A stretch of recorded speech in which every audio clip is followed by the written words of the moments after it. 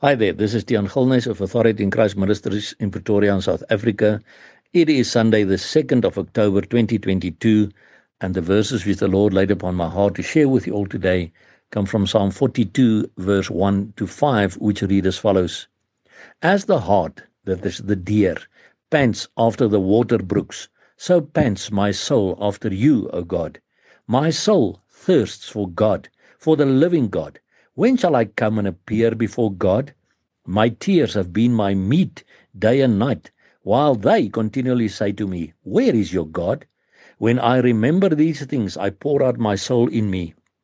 For I had gone with the multitude, I went with them to the house of God, with the voice of joy and praise, with a multitude that kept holyday. Why are you cast down, O my soul? And why are you disquieted in me? Hope you in God, for I shall yet praise him for the help of his countenance. So my brother and sister, in these end times we find ourselves in, I hear this more and more, that the true children of God are crying out to God, even literally crying for his coming. And they're also saying, as the deer pants after the water brooks, so pants my soul after you, O God. My soul thirsts for God, for the living God. When shall I come and appear before God?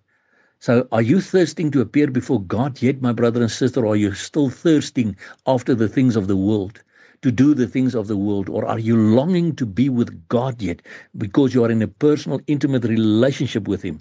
And he says here, my tears have been my meat day and night, while they continually say to me, where is your God? This is what happens to this very day.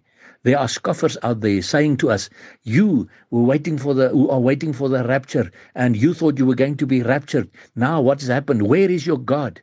So it hurts the people of God, but we know God is true and we stand on the word.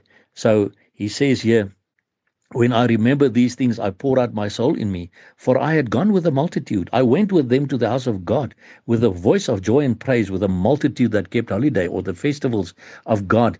And the thing is, unfortunately, many of the scoffers today come from our own churches, from among our own people, who used to have this love for God, but because of the iniquity that is abounding. Matthew 24 verse 12 says, and because iniquity shall abound, the love of many shall wax cold.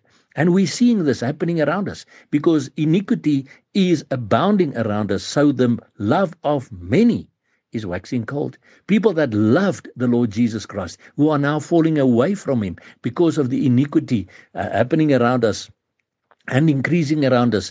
And it seems as if God is not coming. My brother and sister, Jesus is coming. And that's why we must also call out, as in verse 5, why are you cast down, O my soul? And why are you disquieted in me? Hope you in God. No matter what other people say, you hope in God.